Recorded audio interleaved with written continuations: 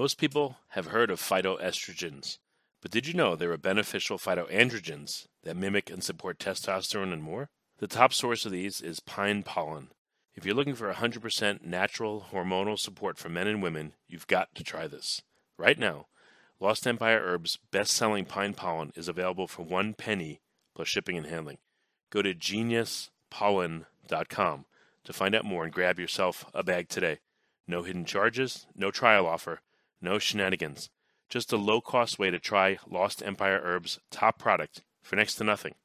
Forget frequently asked questions. Common sense, common knowledge, or Google. How about advice from a real genius? 95% of people in any profession are good enough to be qualified and licensed. 5% go above and beyond. They become very good at what they do, but only 0.1% are real geniuses. Richard Jacobs has made it his life's mission to find them for you. He hunts down and interviews geniuses in every field: sleep science, cancer, stem cells, ketogenic diets, and more. Here come the geniuses. This is the Finding Genius Podcast with Richard Jacobs.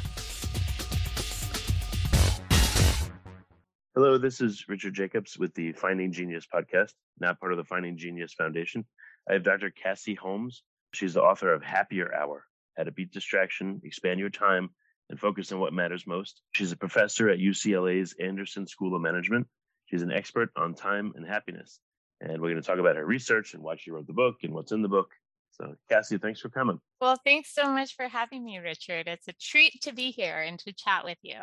Oh, thank you. Well, tell me about a little bit about your background. Were you like a particularly distracted person, and that's what got you into this area of research, or what's your background like? Yeah. I feel like we are all distracted people. I mean, 'tis the age in which we have lots of distractions, including that never-ending to-do list that's in our head. What motivated me in my work, so I focus on happiness and understanding the role of time. And my PhD is I'm trained as a social psychologist. But what drove me to study happiness, and in particular the role of time, was recognizing just how limiting I experienced time to be in terms of achieving all that I wanted to, as well as enjoying life in the way that I wanted to. And there's sort of a particular moment earlier in my career where I came face to face with my experience of time poverty, which is the term that we use to describe this acute feeling of having too much to do and too little time to do it all. And it was earlier in my career when I was the faculty at Wharton in Philadelphia, and I had a 4-month-old baby. And I had agreed to give a talk up in New York. So it was one of these, like, I woke up super early, missed those morning cuddles with my little one. And between back-to-back meetings, giving the talk, and then, the dinner that comes after the talk, I was rushing to make the very last train that would get me home to my 4-month-old and my husband. And I was sitting on the train that night, and I remember it so vividly because I was just so exhausted. And as I was looking at the sort of the houses and the, whiz by in the dark, I was like, oh my gosh, life is passing so fast. There is, between trying to keep up with the pressures of my job, between trying to be a good parent, good partner, good friend, trying to keep it so my house isn't super gross, like there are, household tasks to stay on top of. I was realizing that it just felt like too much. And I considered leaving my career with this recognition that it was sort of too much to do. Could I continue to keep up with it? I didn't feel like I was doing any of it very well, nor enjoying any of it along the way. And so I get a quick story. It just brought it to mind, if you don't mind. In college, I did engineering. I used to take like 16 to 18 credit hours a semester. And there were a couple guys that were going crazy, like doing like 22, 24 credit hours. So one semester I was like, all right. And I upped it to like 21 credit hours. But it was the worst semester I've ever had in terms of grades, time, happiness, everything. It was just too much. And when I got overwhelmed that much for the whole semester, it was terrible. So I kind of got a taste of what you're talking about, I think. Absolutely. So time poverty, like I mentioned, this feeling of having too much to do and not enough time to do it with you and all of those credit hours. So many people in the tasks that they take on or the tasks that are just sort of presented to them. And it's very pervasive. So we conducted a national poll and we found that almost half of Americans report being time poor. And it's not just as Americans, folks around the globe report having sort of constantly being rushed and being hurried.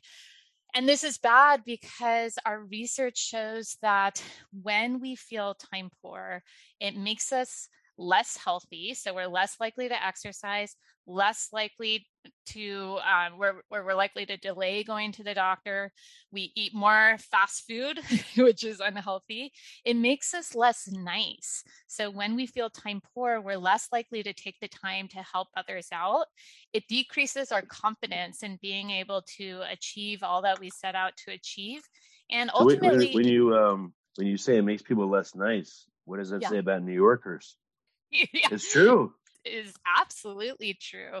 And there was actually an earlier sociological study where it studied the sort of speed of various cities through walking pace, and then they had these sort of interesting measures to see basically like how nice are people. And so they had this measure where they, left a letter that needed to be mailed and it was stamped, and they were interested in seeing how many people took the time to pick up the letter and then put it in a mailbox, and finding that in those cities, in New York is the sort of primary example, that are faster paced, more hurried, people are less helpful, less likely to help others out and spend the time.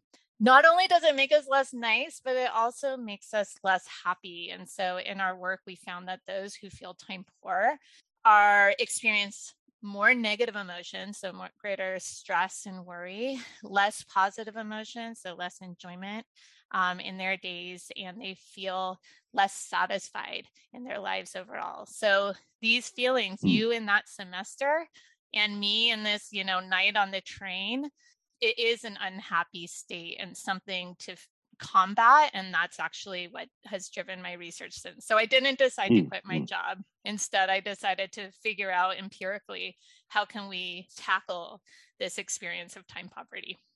It'd be weird if you did an experiment where you had someone dress up shabbily and pretend to be like a bum. But instead of begging for money, they had a sign that said like, I have time poverty, please help. I wonder what people would do or say, or it'd be interesting if you did that with a few different signs related to time, and people might walk by and like they would either shake their head, what, or they would donate, or I don't know what they would do. Well, the interesting thing is like, how can you give others time? And there are ways to, in terms of being helpful, perhaps by, taking on some of their tasks. But interestingly, unlike money where you're walking by and it's like you could give them, some dollars from your wallet, giving time, it's harder to give others time, but it's certainly worthwhile. So we have actually a study with Zoe Chance and Mike Norton where we found that even though when we feel time poor, we're less likely to give time, we found that actually if you do give time, it makes you feel like you have more time, which is interesting. And you're sort of like, how is that possible? And it is driven by feelings of self-efficacy. So just as an example, in one of our experiments, we conducted among adults on a Saturday, and we randomly assigned them. We gave them either the instruction, sometime today, spend 30 minutes doing something for someone else that you weren't already planning to do. So that was a giving time condition. We told others, sometime today, spend 30 minutes doing something for yourself that you weren't already planning to do.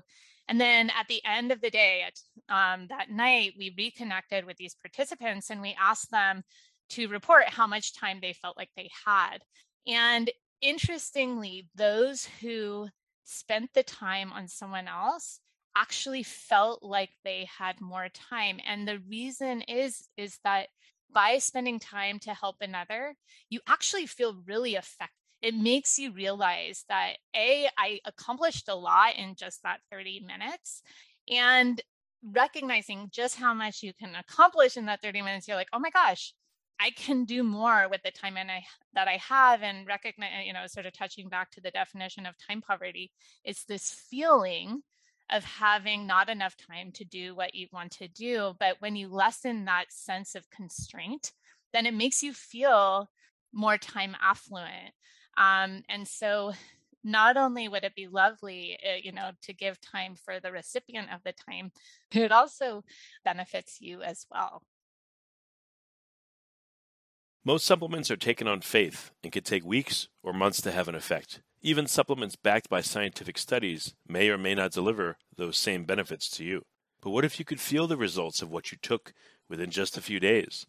Lost Empire Herbs offers the highest quality, wild-harvested, non-irradiated pine pollen, and that can dramatically impact your hormones fast. Right now, you can grab it for 1 cent plus shipping and handling at geniuspollen.com.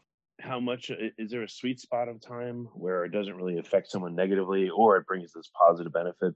Like, is 15 minutes too little? Has anyone studied the dynamics of it, or the type of activity that seems to work versus not work? Absolutely. I studied it. So in that night on the train, I was like, okay, should I quit my job? And then I wondered, would I be happier if I had a whole lot more time? And this is a question we put to the test. So with Hal Hirschfield and Marissa Sharif, we looked to explore what's the relationship between the amount of discretionary time people have in their days and their overall happiness and satisfaction. And to sort of operationalize that, what we did is we analyzed data from the American Time Use Survey, which captures for tens of thousands of working and non-working Americans how they spent the hours of a random day. And what we did is we calculated for each individual how many hours they spent on discretionary activities, which are, relaxing, active leisure. So, playing sports or, going to a concert or going to watch sports, as well as socializing. So spending time with family and friends. And what we found was really interesting. The relationship was an inverted U shape. That is, what we found was there was such thing as having, so on one side of that arc, that sort of rainbow shape, when on the left side, yes, having too little time was bad. Like, people were less happy. And so those of us who are time poor, you in that semester, absolutely can relate to that. But what's interesting is that on the other side of, that other end of the arc, is that we found that having too much time is also bad, which is interesting because I wasn't expecting that. It told me not to quit my job, because actually having too many hours in my day to do whatever I wanted isn't necessarily good. And the reason for that seems to be that we are averse to this sense of being idle, that we don't want to spend our whole days with nothing to show for how we spend those hours. We want to be somewhat productive. And so when we have too much time, it undermines our sense of purpose and therefore our feelings of satisfaction. What's interesting, so yes, there's this arc, and then there was this middle portion actually where between, in this data set anyway, less than about 2 hours of discretionary time in the day is too little. More than about 5 hours of discretionary time in the day is too much.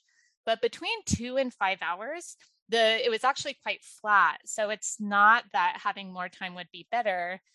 And so this is sort of interesting because it suggests that in this pretty wide range, it's not so much about how much time you have, it's really about how you invest the time you have. So before we get started, I have a quick favor.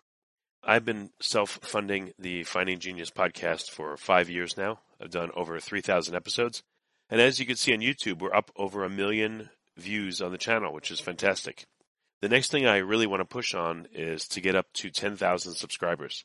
Because once we do, we'll be able to put a donate button, and we'll be able to solicit donations to help keep the podcast running and to also get the Finding Genius Foundation moving along.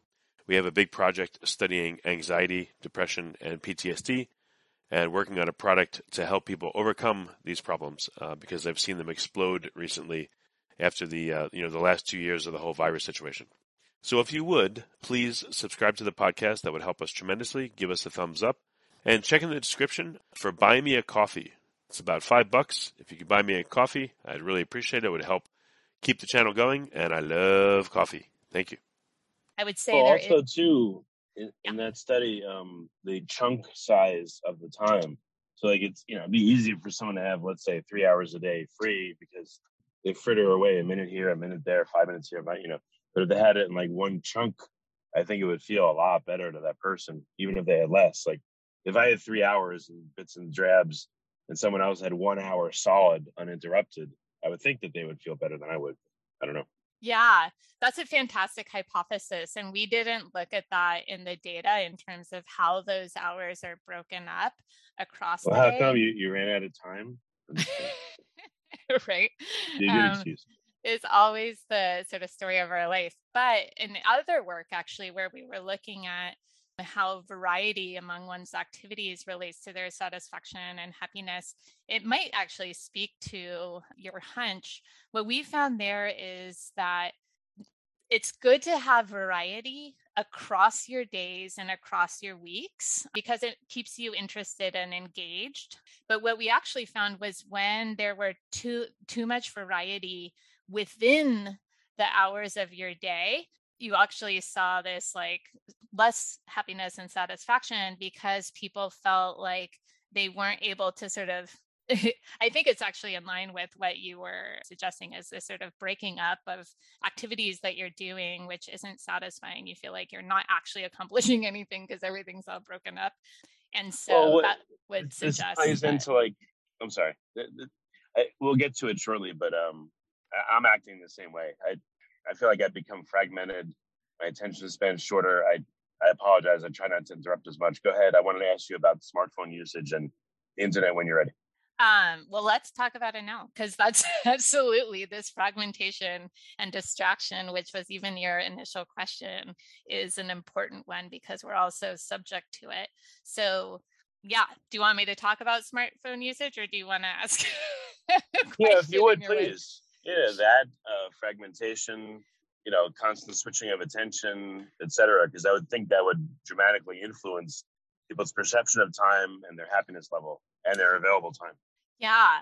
And so the role of smartphone usage, I think, really comes into play with respect to distraction, even the presence of our smartphones.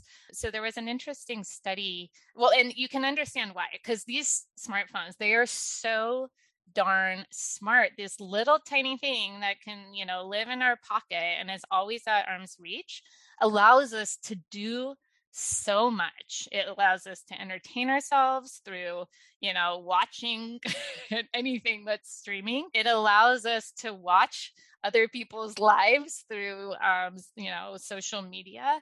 It allows us to get our chores done by, ordering things that we need on Amazon. Or it is this source of all these things that we can and should be doing all of the time, right? And so just having it there, that is a source of distraction because it's pulling you away from what you are currently doing, thinking about all that you could and should be doing. And actually, sort of before I talk about the effects of that, we have initial data that's looking at the effect of time poverty, because as I mentioned, what is time poverty? Is this feeling of having too much to do and not enough time to do it. And by having your smartphone always there, these expectations of ourselves of all that we could and should be doing, of course, there's not enough hours in the day to do it all. But even more directly, there was a neat study conducted by Liz Dunn and her colleagues showing the distracting effect of the presence of smartphones. And what she did was she had groups of participants who were dining with a group of friends. And they had them either keep their cell phones on the table, and they had some cover story as to why, versus put their phones away out of sight, not on the table. And then they measured their enjoyment of the meal afterwards. And what they found was that simply having the phone out made people enjoy their time with this, having a lovely meal with your friends less. And the reason is because they reported being more distracted and less engaged. So it even has this cognitive effect. But then also, as we're thinking about the amount of time we have, there are a limited number of hours in our days. And when you track, I actually have, I teach a course called Applying the Science of Happiness to Life Design, which is sharing the research on the science of happiness to my MBA students so that they can apply it to their lives, so they can enjoy their days more and sort of design their careers and their life so that it's more fulfilling and in line with their values and purpose. Quick tip here. I've noticed when eating, a lot of people put their phones on the table, so do I, but having it face down versus face up is a dramatic difference. Face up, it's like almost impossible to not look at it whenever it lights up, but face down, it's easier. It's kind of more inert. It would be better to not even have it on the table, but if you got to do something, that's maybe a start.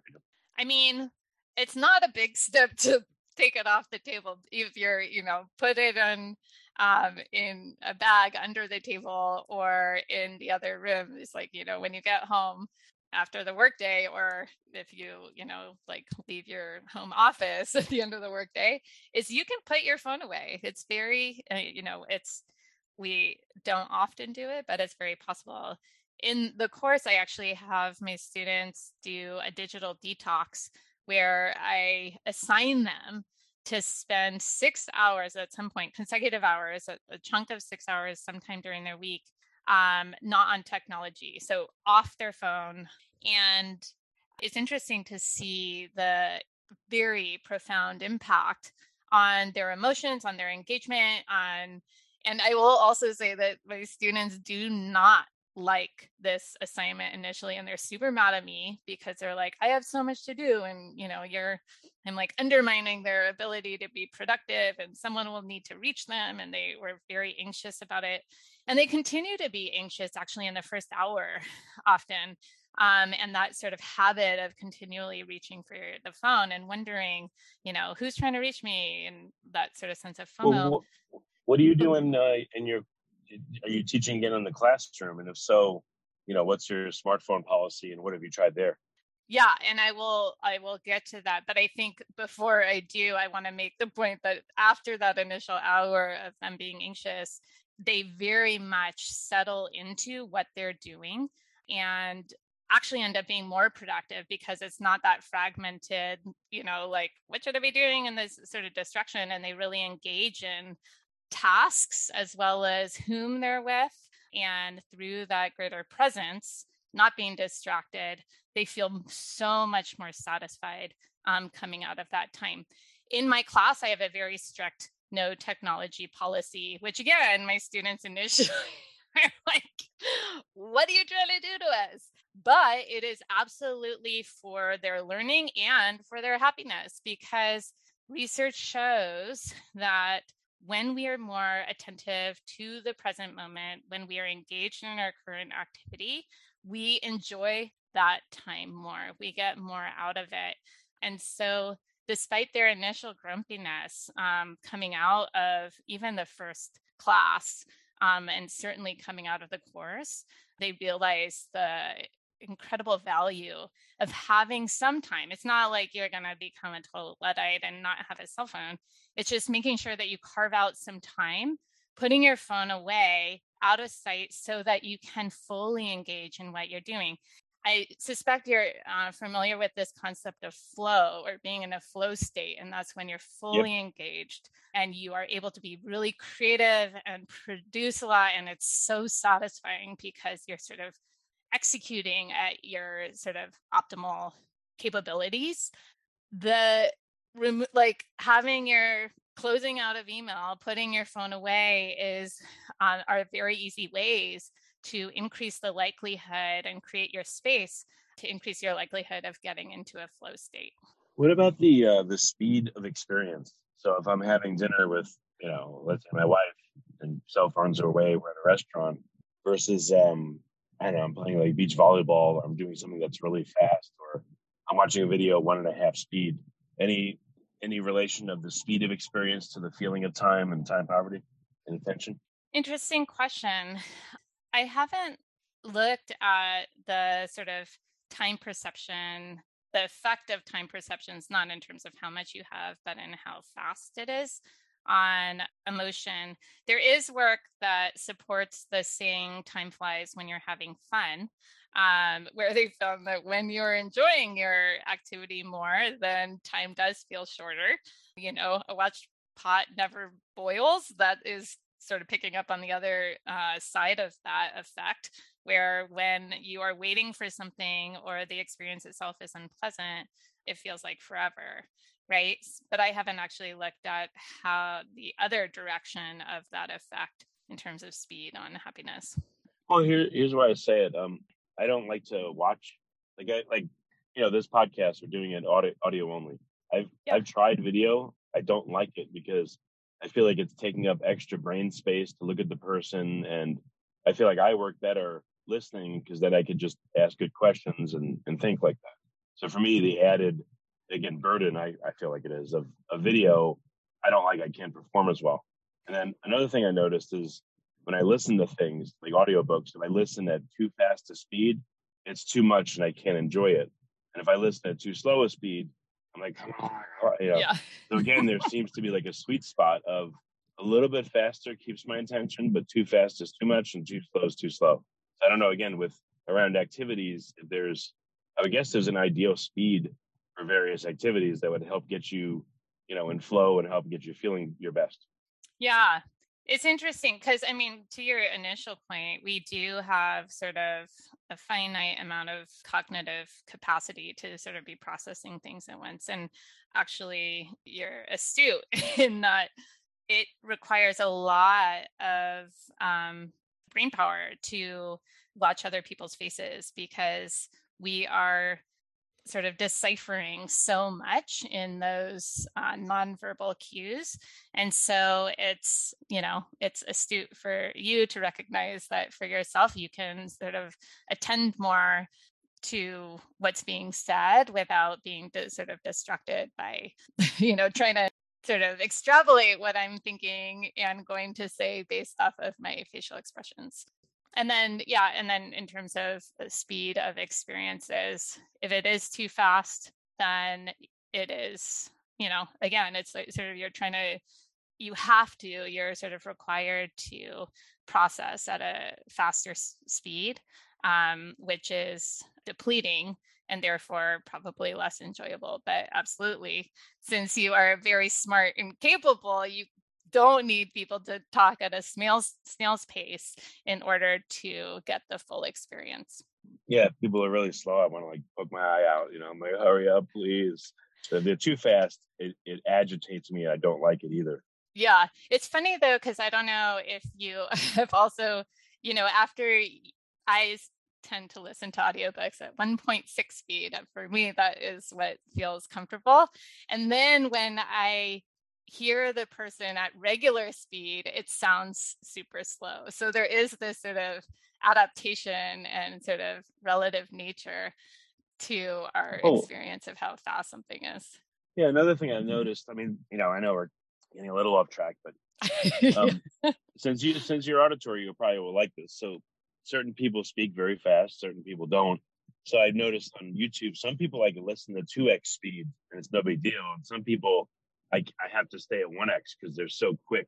And then there's all in between. Same with audiobooks. So just another thing I noticed as well. Yeah.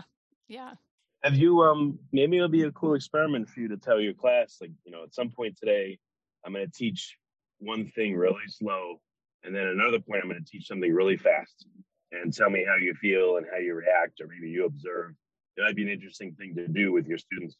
Yeah, I can easily do that. I already have the stimuli set up. So, in one of the versions of my course, it's sort of a hybrid where I have videos of me lecturing that they can watch, and then we have an in-person sort of portion. So in those videos, I can randomly assign them, and make experimental conditions to listen to me at 2 times speed versus 1 versus, so, and then I can measure how much they learned and their enjoyment afterwards. That would be a fun experiment. Thanks for the idea. Yeah, my wife believes she has some level of dyslexia, and she learned speed reading. And she said it actually helps her get through a passage and have less, switching of letters. So again, I'm guessing they're pushing herself a bit, but not too much. With some speed reading, really helps her focus. But again, if it's too much, then you're like, you blow up and can't process something. So I would guess with anything time related, there's probably going to be a lot of sweet spots for attention, retention, enjoyment, etc. Yeah.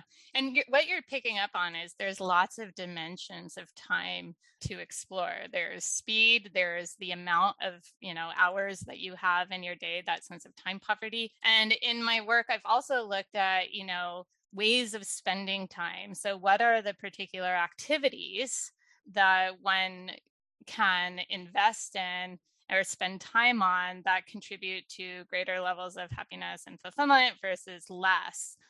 And for that exercise that I have in my class to help people identify for themselves, what are those activities that are sort of worthwhile versus a waste, I have them track their time over the course of 2 weeks. And sort of for every half hour, they write down not only the activity that they're doing, but how they feel on a scale of 1 to 10. So overall positivity versus negativity on that scale of 1 to 10. And from this data, they can identify for themselves what are those activities that are associated with the sort of contribute to the most positive emotion or the happiest, and what are those activities in their days that are associated with the least amount of happiness. And also it allows them to identify just how much time they're spending on their various activities with this very personalized amount of data. And I walk through this in my book, Happier Hour, where this exercise, actually, I'm going to walk through all of this research and how we should be investing our time for greater happiness and fulfillment. But I walk through this exercise and how one can analyze their own data to identify, not only what the specific activities, but features of those activities that contribute most to happiness. And what you see often, and this shows up in the research as well, the academic research, is that the happiest times of our day tend to be those that we are sharing and fully paying attention to, again, the role of distraction or lacking distraction, sort of spending quality time with friends and family. So it's, the extent to which you're spending time in a way that makes you feel authentically and truly socially connected leads to a great amount of happiness. Exercise has a really positive effect. Being outside is interesting. It is a big mood booster. And interestingly, there was a neat study that came out of England where they used geolocation data and could identify, at every moment, where is someone? And then they would ping them and ask them how happy they were. And what they found was that simply being outside had a significant positive effect on their mood. And yes, it was better if it was sunny outside. And yes, it was better if they were in a sort of natural environment versus more of an urban environment. But it was the effect of being outside versus inside had its own role in happiness. Also being well rested. So even though the activity itself, you're not tracking how you feel while you're asleep, the benefits of being well rested and getting sufficient sleep, which the research suggests is between 7 and 8 hours of consecutive sleep, has dramatic effect on not only cognitive functioning, but your happiness over the course of the subsequent day and across all of the activities that you're engaging in.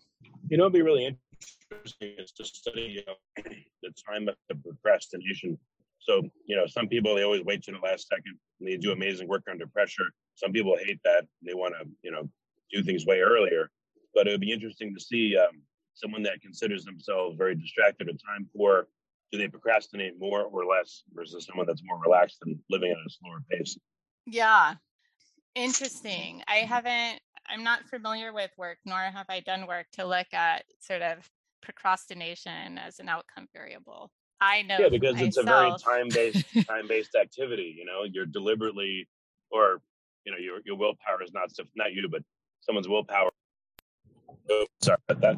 Cut that out. Someone's willpower is not sufficient, where they keep putting themselves either deliberately or accidentally in a time poor situation, and then they got to hurry, and because they procrastinated.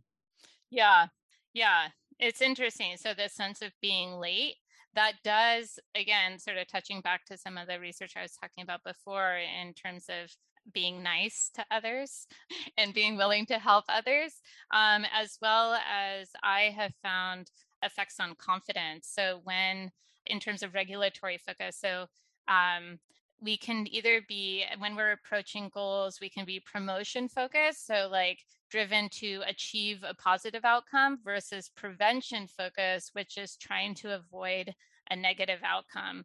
Being promotion focused is a more pleasant experience, and actually you get better results than being prevention focused. But what we found in our work is that when people have plenty of time left, so they haven't procrastinated, for instance, then you find that they're more promotion focused.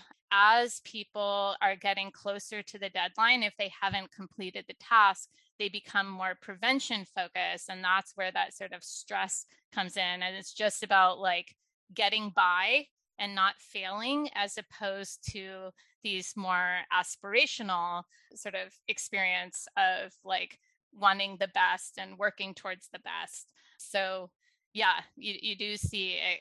And I sort of frame that in terms of confidence and being able to achieve what you set out to do.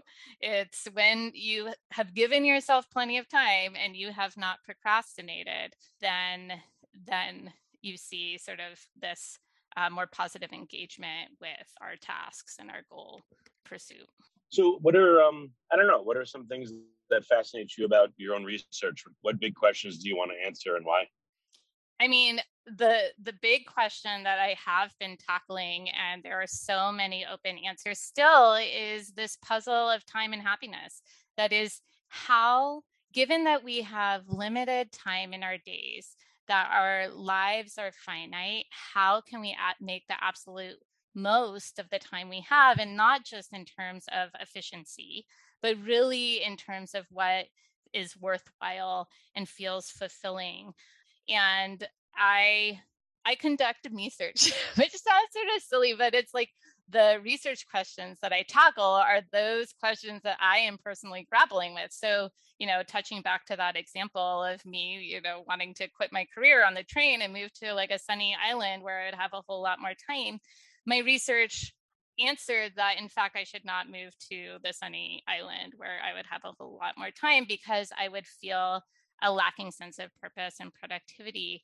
But then that doesn't necessarily, given that I'm not going to quit, how do I solve the problem of feeling like I'm not just getting by, right? How do I invest my time, not only in terms of the activities I dedicate my time to, but in how I my mindset during the time that I spent to make the most of it, so that, days feel fulfilling and not just overly full.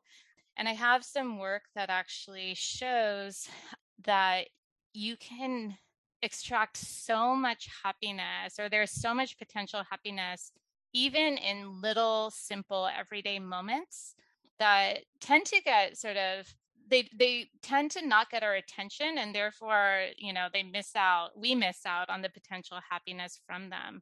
So when in work, I was looking at the happiness that comes from extraordinary experiences that absolutely get our attention, like happy extraordinary experiences, like incredible vacations, or life milestones like getting married, graduation, having a baby, or like these wonderful experiences that we spend money on, like going to concerts, right?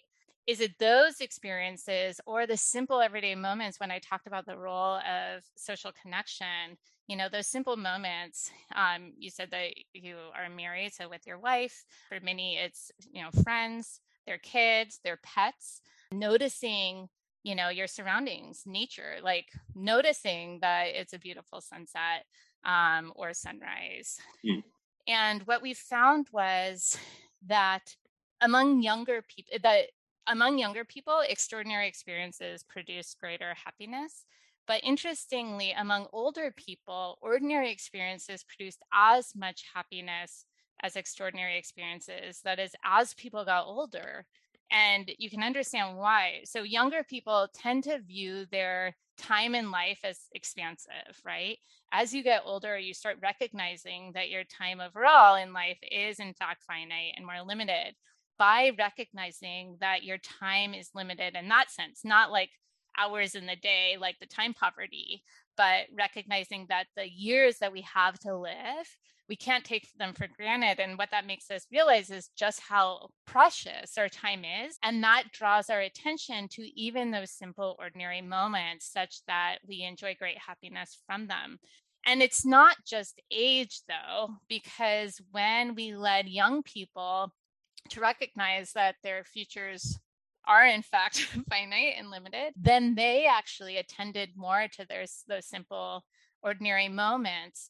And so I think that, and I've, sort of been practicing this, is that you can actually, while we have lots of demands, there's the work and lots of hours that are sort of spent in a variety of different pursuits and, dimensions and domains of our life, that there's a lot of potential happiness that comes from paying attention during minutes and the hours that we spend. So again, it's not, except at the very extremes of having too little or too much, it's not so much about how much time you have or hours in a day. It's really how you spend those hours. And I'm so excited at sort of pulling all of this research together, pulling the lessons from my course together in my book, Happier Hour, because it is absolutely sort of walking through the research so that they can apply it to their own lives and sort of invest in ways that are happier. Yeah, a couple more thoughts. I've done a whole bunch of escape rooms, and it feels very different in the beginning than near the end, but you've only got a few minutes left. And it's it's funny. Well, not funny, but you see people's personalities come out under pressure. Some people freak out. They're like, that's it, forget it, we're dead. And other people get like super focused. And other people just get like really upset, like, oh my God, we're out of time, So it's just interesting to see that phenomenon. Again, it's a very time-based thing. Yeah. Which are you? Oh, I focus in like, I used to do these years ago with my son, and he would be like, that's it, we're doomed, and I would focus, and we got out of a lot of rooms literally sometimes with 1 second to spare. And I told him, I said, look, Pops, you can never give up. See, we got out. If we gave up, we wouldn't have. So you never know. You got to keep going, So, yeah, that's good lesson overall, to keep going and not give up. Figure out, don't quit your job when you're overwhelmed on the train. Figure out how to stick with it and make the most of it. Well, one funny story, quick one, is when my kids were probably like, 8 to 12, we did one escape room, and this one lady, she got really stressed and she kept trying to shush them, and they called her the shusher. They didn't like her, I guess she thought that they were just like in the way, even though they were helping, So after that, we reminisced about the shusher, and my kids didn't like her, but she reacted with stress to the environment. It's like, we're not going to die. What's the big deal? But she was just freaking out. So it was just interesting what that time constraint did to people's minds. Yeah, it is interesting. Well, I found I was able to solve stuff a lot quicker at the end because it's like do or die situation. That's how I treated it. So it focused my mind. But I guess what I'm saying is this is a very interesting topic to me. I didn't realize there's so many things that are related to time, like in my life and everyone's life. So I just thought it'd be interesting to bring it up. Yeah. I mean, it's the fabric of our lifetime. And that's, when you ask like what more, it's so rich of a construct, of an experience, of a resource, that there are so many dimensions of figuring out how we experience it, how we can sort of direct it, allocate it, so to sort of optimize and get the most out of the time that we do spend. And I mean, I love this area of work because time is absolutely the sort of fabric, as I said, of our life. How you spend your minutes adds up to your hours, adds up to your days and years and your life overall. And so as a business school professor, there's so much focus in, my contacts and even in our culture on money as that critical resource, which sure, how you spend your money can sort of signal something about you, but how you spend your time is literally how you're spending your life and therefore who you are. And so it's an absolutely, like, if there's sort of any takeaway, it's just how important time is. And once you start thinking about time and drawing your attention to it, that in itself has a really positive effect because it makes people more deliberate and intentional in how they're spending it. And my work shows that drawing people's attention to time, even for instance, doing that time tracking assignment, simply drawing attention to how you're spending your time makes people spend it better because they're more thoughtful and they start spending in ways that are aligned with one's own personal values, and is more satisfying as opposed to wasted, which so much of our time does get wasted. We were already talking about the role of technology and in particular social media. In the time tracking results of my students, for instance, they're spending a lot of hours in their week, even though they think it's sort of, a minute here, a few minutes here, a few minutes there. Those minutes add up. And if you look at their ratings of how they feel during that time, it is not positive. It's not like it's a source of pleasure and joy, nor is it productive, right? It's not contributing to their sort of broader goals in life or even the tasks that they need to complete in their days. But it is subsuming a lot of time in a very mindless way. And again, to the extent that one becomes more intentional or sort of thoughtful about time, and therefore intentional in how they spend it, then people automatically sort of reallocate towards better ways of spending. Yeah, I just realized there's a lot of things that I know you don't have enough, no one has enough time. It's a joke, but no joke. But, escape rooms, people that are unfortunately in jail that have a lot of idle time, athletics where people are under tremendous time constraints for time trials. There's all these jobs and positions where time plays probably a huge role, like for police, decision making in the spur of the moment, whether someone's going to hurt them or not, someone's adversarial or not. So, you could do a time study per industry, how people perceive it. There's just tons of things that could be done. Yeah. And there's a lot that is being done. And there's, so even, as you talked about the role, another dimension of time in the workplace is degree of flexibility. Sort of coming out of COVID, flexibility in one's time is one of the primary dimensions that employees look for in terms of where they want to work, as well as so it affects recruitment efforts by organizations as well as retention. We see this great resignation for reasons that I would argue are all sort of grounded in time. It's lack of flexibility. We have come to see, so, when I talked about the time tracking research, so while social connection is among the happiest, is the happiest activities, the least happy activities across Americans are commuting and then work hours and housework. And when, in the pandemic, where so many people, their commute time was no longer a part of their workday, and this was, historically in way of an activity that was so negative that then when it's like they're asked to go back into the office, which involves, for the average American, it's they have a half-hour commute each way. And that's the average. There's certainly those who have way more than that. So that means an hour of their day is spent commuting in a way that is an activity that feels like a waste. In Happier Hour, I sort of talk about ways that you can make some of those wasteful ways of spending feel more fulfilling and actually make them more worthwhile by bundling them with other activities. So here you are doing this wonderful Finding Genius podcast. So in allowing listeners to learn during this time, they can do this while commuting to make their commute time more fulfilling. They can listen while folding their laundry to make that chore more enjoyable and fulfilling. And so there are ways to make wasted time feel more worthwhile. Yeah, no, definitely. Just going back to one subject that you were talking about before is age. So from what I understand, as people get older, their perception of time speeds up.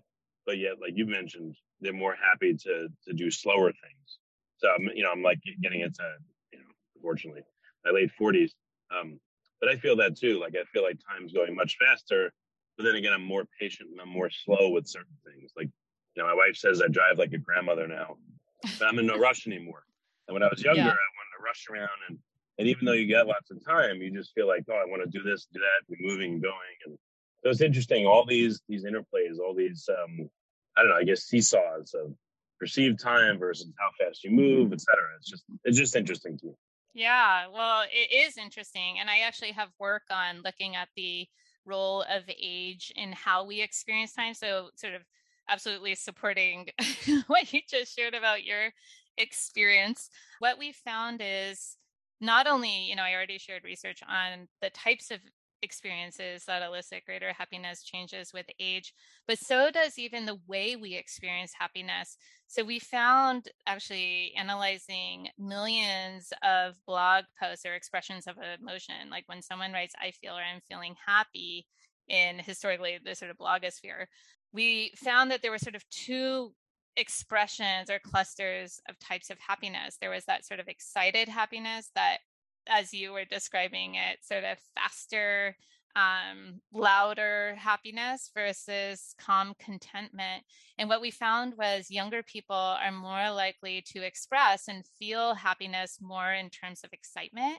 As you get older, folks start to experience happiness more as calm contentment, and sort of picking up on that dimension that you mentioned in terms of speed, that calm contentment is less is less speedy. So yes, age also plays a very much a role. As you mentioned, like as you're noting, there's so many wonderful sort of questions around time that are being answered, and so many more to be answered.